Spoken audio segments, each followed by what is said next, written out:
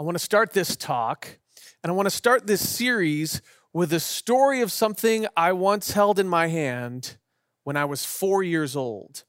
This is my earliest memory of going to church, and we're in a series about the church. What is the church, and why does Jesus gather us in this way? And in my earliest memory of going to church, I'm 4 years old, and I'm attending a church called Loma Vista Assemblies of God in Kansas City, Missouri.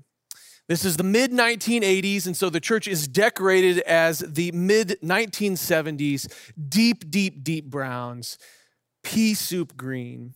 I'm walking down the hallway of this church, and I'm holding in my 4-year-old little hand one sweaty M&M. Now, a little bit of background about me. My mother has told me time and time again that between the ages of 2 and 4, I would do anything for an M&M, up to and including violence. And so here, the value proposition was, repeat back the Bible verse, get an M&M. Pretty easy deal for me. But something had happened to me. I don't remember what. Something about the content of this Sunday school class for 4-year-olds had so inspired me that I intended to give this precious treasure away to another kid. So in my memory, I'm walking down this brown and green hallway, and I have found my query, this girl from our class. I've decided I'm going to give it to her. And I walk up to her and I extend to her my prized possession. And she said, and I will never forget, here's what she said. Ew, gross. Now something mysterious had happened to me.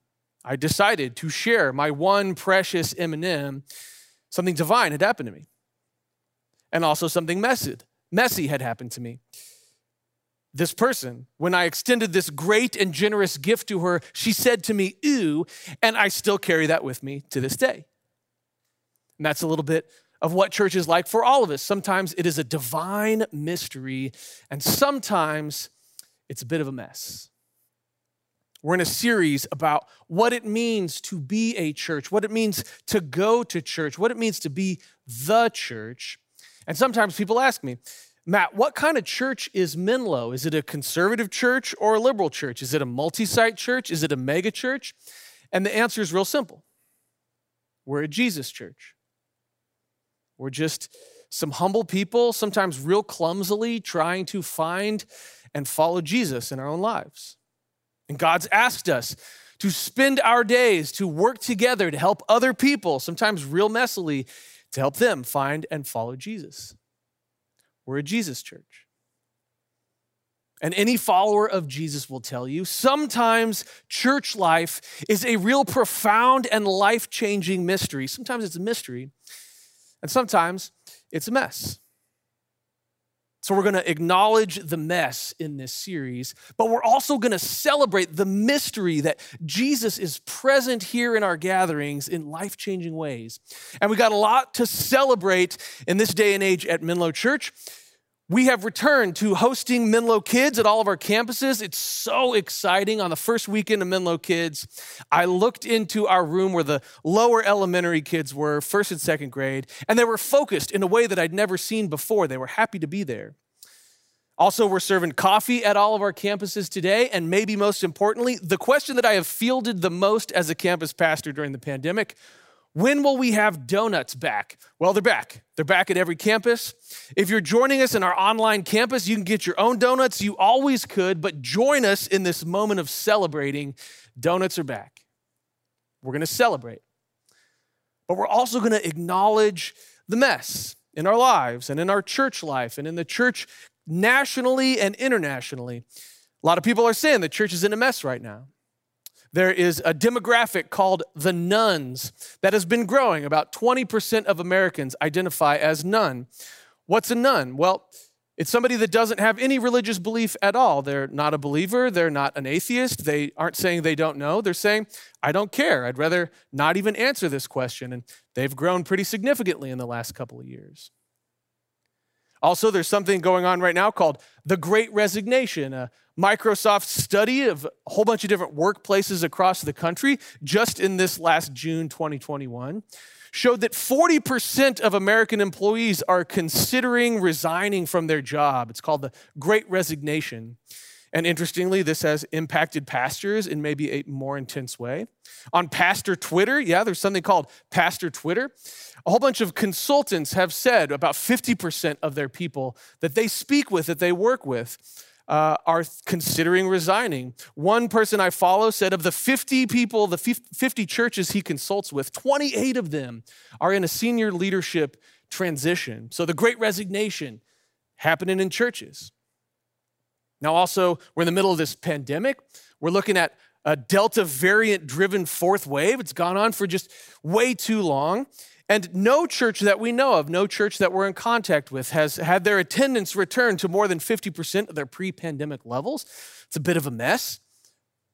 And then our church has been in a bit of a mess this last year.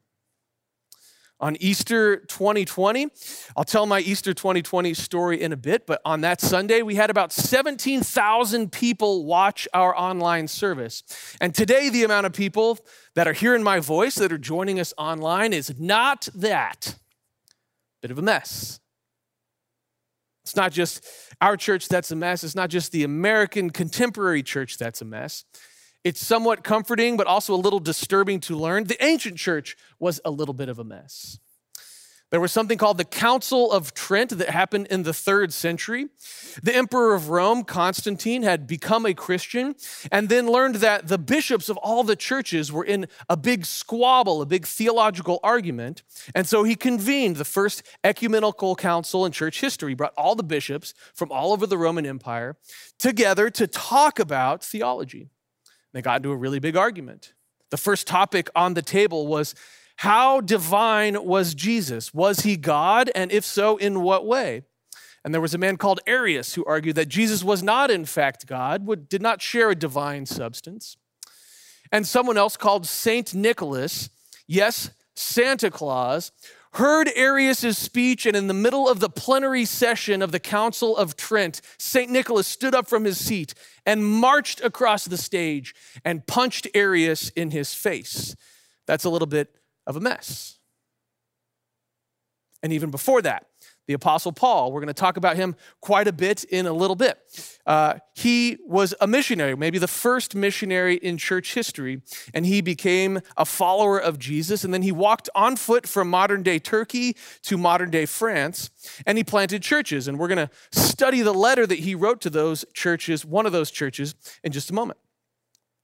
But on those missionary journeys, he would find himself in a mess. In fact, some of those messes he himself caused. So from Acts chapter 15, a little story about Paul, a little story about the messy origins of the followers of Jesus. Acts chapter 15, verse 37 through 40. Barnabas wanted to take John, also called Mark, with them on the missionary journey, but Paul did not think it wise to take him because John Mark had deserted them previously and had not continued the work with them. They had such a sharp disagreement that they parted company. Barnabas took Mark and sailed for Cyprus, and Paul chose someone else and left, commended by the believers to the grace of the Lord. Paul had such a sharp disagreement that he broke up the band. It was a mess. They got in a big fight. It was messy.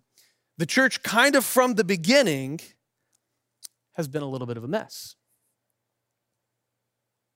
Many today are seeing this mess, and they're asking, should they stay engaged with church? What value does church add to our lives?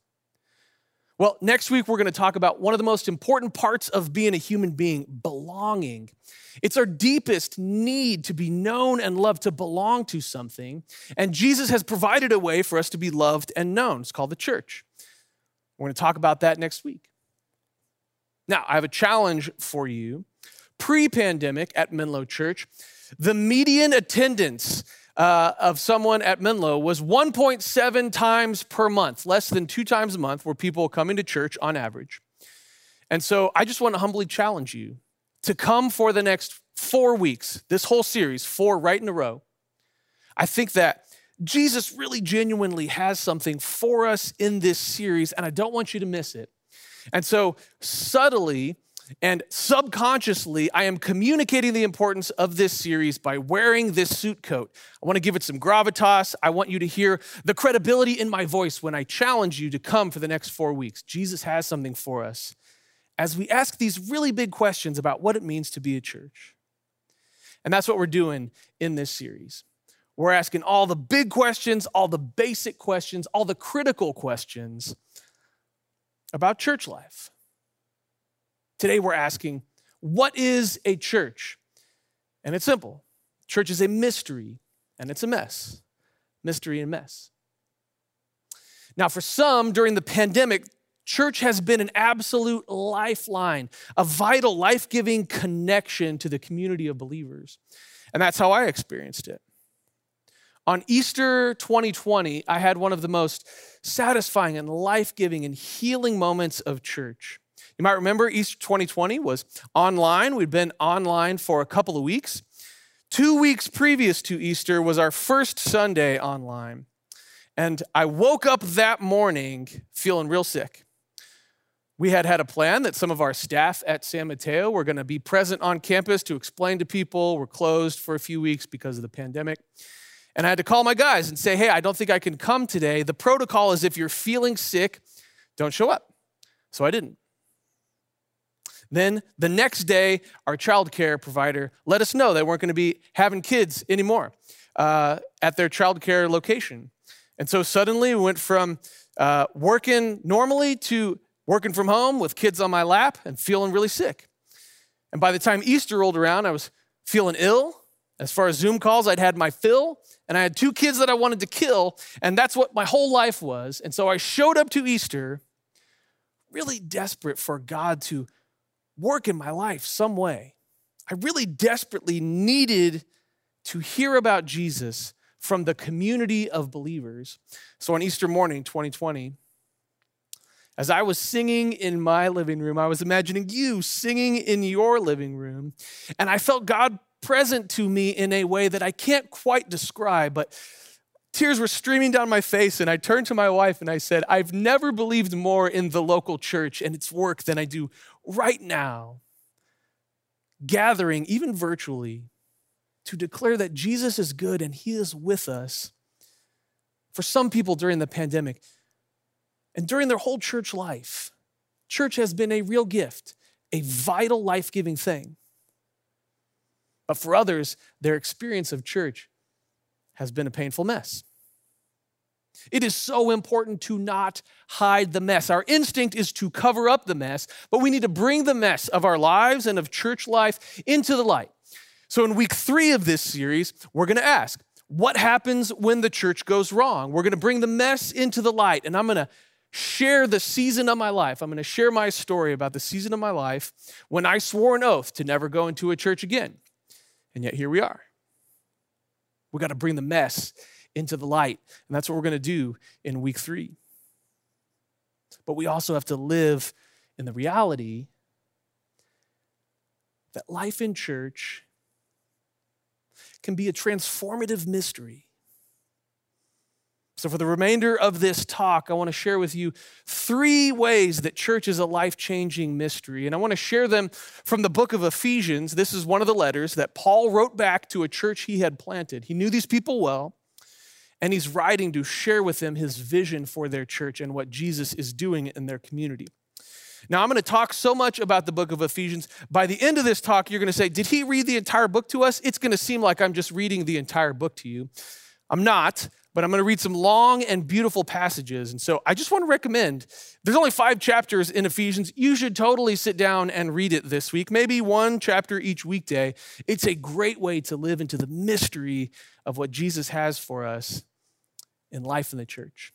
3 mysteries about the church from the book of Ephesians. Mystery number 1 goes like this. The church, this gathering of really messy people, is somehow united with Jesus Christ. Ephesians chapter 4, verse 11 says this. So Christ himself gave the apostles and the prophets and the evangelists and the pastors and the teachers to equip his people for good works of service so that the body of Christ may be built up That's how it starts. And what is Jesus doing? He's giving teachers and prophets and apostles and pastors. In short, he's putting together a church. Now, of course, the teachers and prophets and apostles and pastors, those aren't just people on staff. That's every single one of you. Some of the most wise, prophetic, pastoral people I've ever met were never on the payroll at a church. They're just part of the community of believers. So Jesus puts together a church. And he does that, starting in verse 13, until we all reach unity in the faith and in the knowledge of the Son of God and become mature, attaining to the whole measure of the fullness of Christ. Then we will no longer be infants, tossed back and forth among the waves and blown here and there by every wind of teaching and by the cunning and craftiness of people in their deceitful scheming. In short, Paul's saying, when we live in the church life and we become more like Jesus, we are less and less of a mess. He goes on. Instead of being a mess, my summary, we will be speaking the truth in love. We will grow to become in every respect the mature body of him who is the head, that is Christ. From him, the whole body is joined and held together by every supporting ligament that grows and builds itself up in love as each part does its work. What's going on here? Paul's saying as we gather our messy lives together, as we learn to love one another, we are somehow joined to Jesus himself. We're somehow joined to Christ. And theologians sometimes say this means we are united with Christ. Now, there's something essential about the togetherness. There's an irreducible togetherness in this passage. I cannot be united to Christ alone. It is only together. There is a fundamental we to this. I can't do it by myself. It's only when I'm part of a community of believers are we united to Christ. Now, I think this is a good juncture. If we're going to be united to Christ, might be good to ask, who is this Jesus Christ? Well, Paul in Ephesians gives us some fantastic descriptors. Chapter 1, verse 7, Paul says this about Jesus. In him we have redemption through his blood, the forgiveness of sins in accordance with the riches of God's grace that he lavished upon us. With all wisdom and understanding, he made known to us the mystery of his will according to his good pleasure, which he purposed in Christ to be put into effect when the times reach their fulfillment to bring unity to all things in heaven and earth under Christ. Jesus is the Redeemer who lavishes his mercy upon us. It is his good pleasure to do that for us. He likes it. He loves it when he gets to include you and me. And Paul goes on, chapter 2. Because of his great love for us, God, who is rich in mercy, made us alive with Christ. Even though we were dead with transgressions, it is by grace that we have been saved. This is who Jesus is. Rich in mercy, the lavisher of grace, the forgiver, the redeemer. Now, these are kind of poetic or maybe flowery ways of describing Christ, but there is a messier, an earthier way of describing Jesus. In Jesus' life and ministry, he always seems to be surrounded by messy people. And so famously in Matthew 16, he says to his follower Peter, Peter, your name means rock, and on this rock I will build my church. And then also famously, Peter, at the end of Jesus' life, the night before he's crucified, deserts Jesus. It is as if Jesus is saying, I'm going to build my church with messy people. And it's not even just that Jesus is surrounded by messy people. It is as if Jesus is running after messy people. Jesus runs towards the mess. And I was reading a blogger this week who described this attribute of Jesus, that he runs towards the mess, by saying that Jesus was the God of the bathroom floor. And she told this story that she woke up extremely hungover one day and was spending the day on the bathroom floor. And in a really mysterious way, Jesus visited her there and said, my daughter, this is not what I have for you. You can be healed of this. And that began her journey towards sobriety. And 5 years later, she was sober, but she found herself on the bathroom floor again in a really similar position, but this time holding a positive pregnancy test.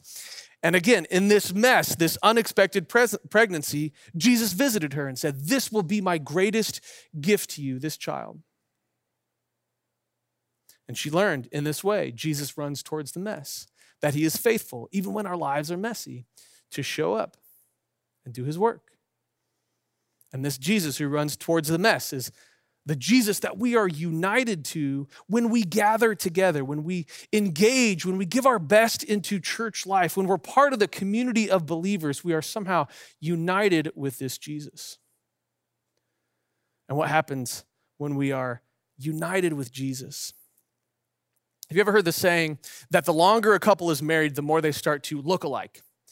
This happens to my wife, Katie, and I sometimes. Sometimes we'll get ready in the morning and then we'll come into the dining room and we'll realize that we're dressed almost identical. And one of us will mutter an expletive and go back to the closet and change their clothes. But I saw maybe the best example in the universe of two couples looking together when I was in seminary. I lived about a mile up from the school. Sometimes I would walk back and forth. And in the afternoon when I did, around 3 o'clock, there was a couple, maybe in their 80s, and they went on a walk together every day. They'd walk real slow and they would hold hands. And this husband and wife turned out to be impeccable dressers. And so I'll never forget the first time that I saw them. The husband was wearing brown polyester slacks and a yellow shirt with matching brown paisley. And the wife was wearing a dress. It was yellow with brown paisley. It was the same print, maybe made of the same material. They matched every single day. They matched every single day. And I will always regret the dozen times that I passed them. I never went up to them, even one time, and said, "Where do you shop?" I would have loved to know. And I would have loved to hear their story. There's this spiritual principle at work in our lives. The more time we spend with someone, the more we start to resemble them. And this is true in our church life. If Jesus has promised to be present here in church when we gather, the more time we spend here, the more time we spend with Jesus, the more we are transformed, the more our mess becomes something else, something that Jesus is using, something that Jesus is shaping in our lives or transforming. When we are united with Christ, we're slowly becoming like Christ. We're transformed. Paul wrote about it this way. In the same way, husbands ought to love their wives as their own body. He who loves his wife loves himself. After all, no one hated their own body, but they feed and care for their own body just as Christ does for the church. For we are members of his body. For this reason, a man will leave his father and mother and be united to his wife, and the two will become one flesh. This is a profound mystery, but I am talking about Christ and the church. This is mystery number one, that as we gather, even with our messy selves, that Jesus is present here and we are somehow united or joined to him in a really life-changing way. Mystery number two, somehow, some way, the church, in all of its messiness, shares Jesus's kind of power. Paul wrote about it this way. Ephesians chapter 3. In reading this letter then, you'll be able to understand my insight into the mystery of Christ, which was not made known to other people in other generations, as it has now been revealed by the Spirit to God's holy apostles and prophets. This mystery is that through the gospel, the Gentiles are heirs together with Israel. This is Paul's way of saying, everyone is welcome here in this church community. He goes on to say, they are members of one body and sharers together in the promise of Jesus Christ. Paul writes, I became a servant of this gospel by the gift of God's grace given me through the working of his power. Although I am less than the least of all Lord's people, Paul knows that he is a little bit of a mess. He says, I am less than the least of everybody in this gathering. And to make plain to everyone the administration of his mystery, which for ages past was kept hidden, God who created all things, his intent now is that through the church, the manifold wisdom of God should be made known to the rulers and to the world. that through the church, his wisdom should be made known. See, even in our mess, God intends to use people like you and me. My first church in my ministry career, I worked with a student ministry, and there was a college age, maybe young adult age guy that came to church every Sunday, and I just thought he was a great guy. And so one day I asked him, I think you would be great at volunteering with the high schoolers. Would you ever be interested in doing that? And he said, I absolutely would not be interested in doing that, and I'd love to take you to coffee and explain to you why. So we went to coffee, and he shared with me that he had done something that he thought was so despicable that it prevented him from volunteering at church in any capacity. And it wasn't something dangerous or sexual, but he was so very ashamed of it. He thought for sure there was no way anybody would let him volunteer in any role. And I had the great honor of hearing his story and telling him, no, Jesus forgives you. We'd love to have you come and volunteer with the high schoolers. And I have never met anyone so gifted at connecting with and loving high schoolers. It was amazing. It was a blessing just to watch this guy love on teenagers in a really transformative and powerful way. And each one of us, if we're honest, should kind of be in awe of the reality that Jesus uses messy people like you and me. If we really countenance our mess, if we take a good hard look at the mess of our lives, well, we'll just be in awe that God invited you and me to this gathering and that he's real determined to use you and me, as messy as we are, to bless other people. And it's not just messy individuals that God uses. It's messy churches too. Last summer 2020, was a really messy time for Menlo Church. And at the beginning of August, the pandemic was really bad and our online attendance had dropped a little bit. And it was part of the season where the stuff with Pastor John and his family was heating up. And it's even kind of hard for me to talk about now. That was a really painful time in our church. And at the beginning of August, we had a sermon series where we had invited people, maybe for the first time, to say, I want to follow Jesus. I want to organize my life around Jesus. And in the middle of this really messy season of our church life, 23 people clicked our little button to say, I want to follow Jesus. And I'll always treasure that moment because it is proof in my mind and in my heart that God uses messy churches to proclaim to the world his wisdom. It's a real mystery. Somehow messes like you and me and messy churches like Menlo, God still uses us. Mystery number 3. Somehow, some way, despite all the mess, Jesus is present here. And this is his great promise. Maybe the preeminent theme of the Bible is that God is determined, no matter what, to be present among his people if they're willing to have him. And in Ephesians, Paul writes this: Jesus came and preached peace to you who were far away and peace to those who were near. For through him, we both have access to the Father by one Spirit.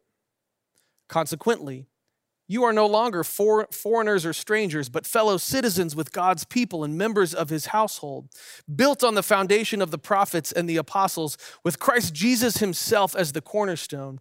In him, the whole building is joined together and rises to become a holy temple for the Lord. And in him, you too are being built together to become a dwelling in which God lives by his Spirit. As we live into our communal life, as we engage with our best selves at church, as we know each other, as we love each other, as we show up to worship together on Sundays, somehow Jesus is present. We are being built together into a dwelling place. What does it mean that God is building us together? Well, it means that by the power of Jesus, by his good grace, when I bring my mess into the church community and you bring your mess into the church community, and Jesus teaches us to love each other, to extend grace and generosity, when we do all of that, Jesus is present in really life-changing ways. And he goes to work on you, and he goes to work on me, and he goes to work on our messes. And this is the great promise, that we are being built together into a dwelling place for God, who is present by his Spirit.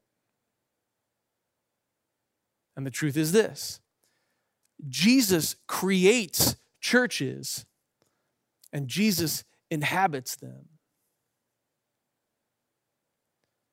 And so if Jesus was who he said he was, if he really is the Redeemer, and if he really is rich in mercy, and if he really is the one who lavishes grace upon you and me, if he really is the one who makes us alive, then we're going to want to do anything within our power to be in his presence.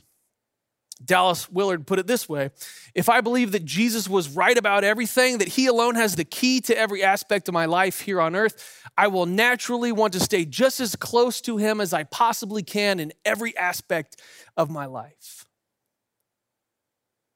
And this means that when we engage in this communal church life, when we know and love one another, when we gather together to worship on Sundays, well, Jesus shows up too. But that also means that if I don't show up, if I don't engage, I'm going to miss out on something that Jesus has for me here. Now, I know church is hard. I just got back from a 2.5-week vacation, and sometimes on vacation, I love to find a different church to go and meet other pastors and see how they're doing church. And so I just show up on a Sunday morning with my 2 small children, just like a lot of families do. And miracle of miracles, this previous Sunday, I showed up on time to church, and I turned to my wife and said, "This is how I know that God exists. We made it on time." I know that it's really hard to get to church on time with little kids, and I know that sometimes church can be annoying or feel like a chore. But when we show up with the attitude, whatever the circumstance, that I am going to church because I am going to meet with Jesus today, that changes everything. Then the church becomes something more than a mess. That gathering in this way, even though it is messy, it's simply the way that Jesus asked to be worshiped. Jesus has promised to be here, so I'm going to be here too. Now remember, in week 3 of this series, I'm going to talk about the time I swore to never come back in a church, and my journey to learning that if Jesus is going to be here, I got to be here too. That's what we're going to talk about then. But here at the end, what is the church? It's a group of messy people living into the mystery of Jesus' presence here. It's a mystery, and it's a mess. It's an M&M. Now, next week, we're going to take communion at all of our campuses, and it's the ancient ritual where we live into the truth that Jesus has invited us and welcomed us to his table. We're going to do that next week.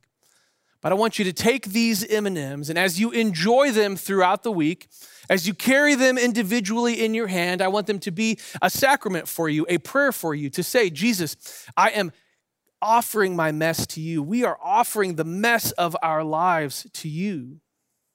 And so, like Paul said in Ephesians chapter 4, verse 1, "I beg you to live a life worthy of your calling, to bring your mess into Jesus' presence, to surrender your mess to him, to organize our mess, our collective mess, around the mystery of the presence of Jesus."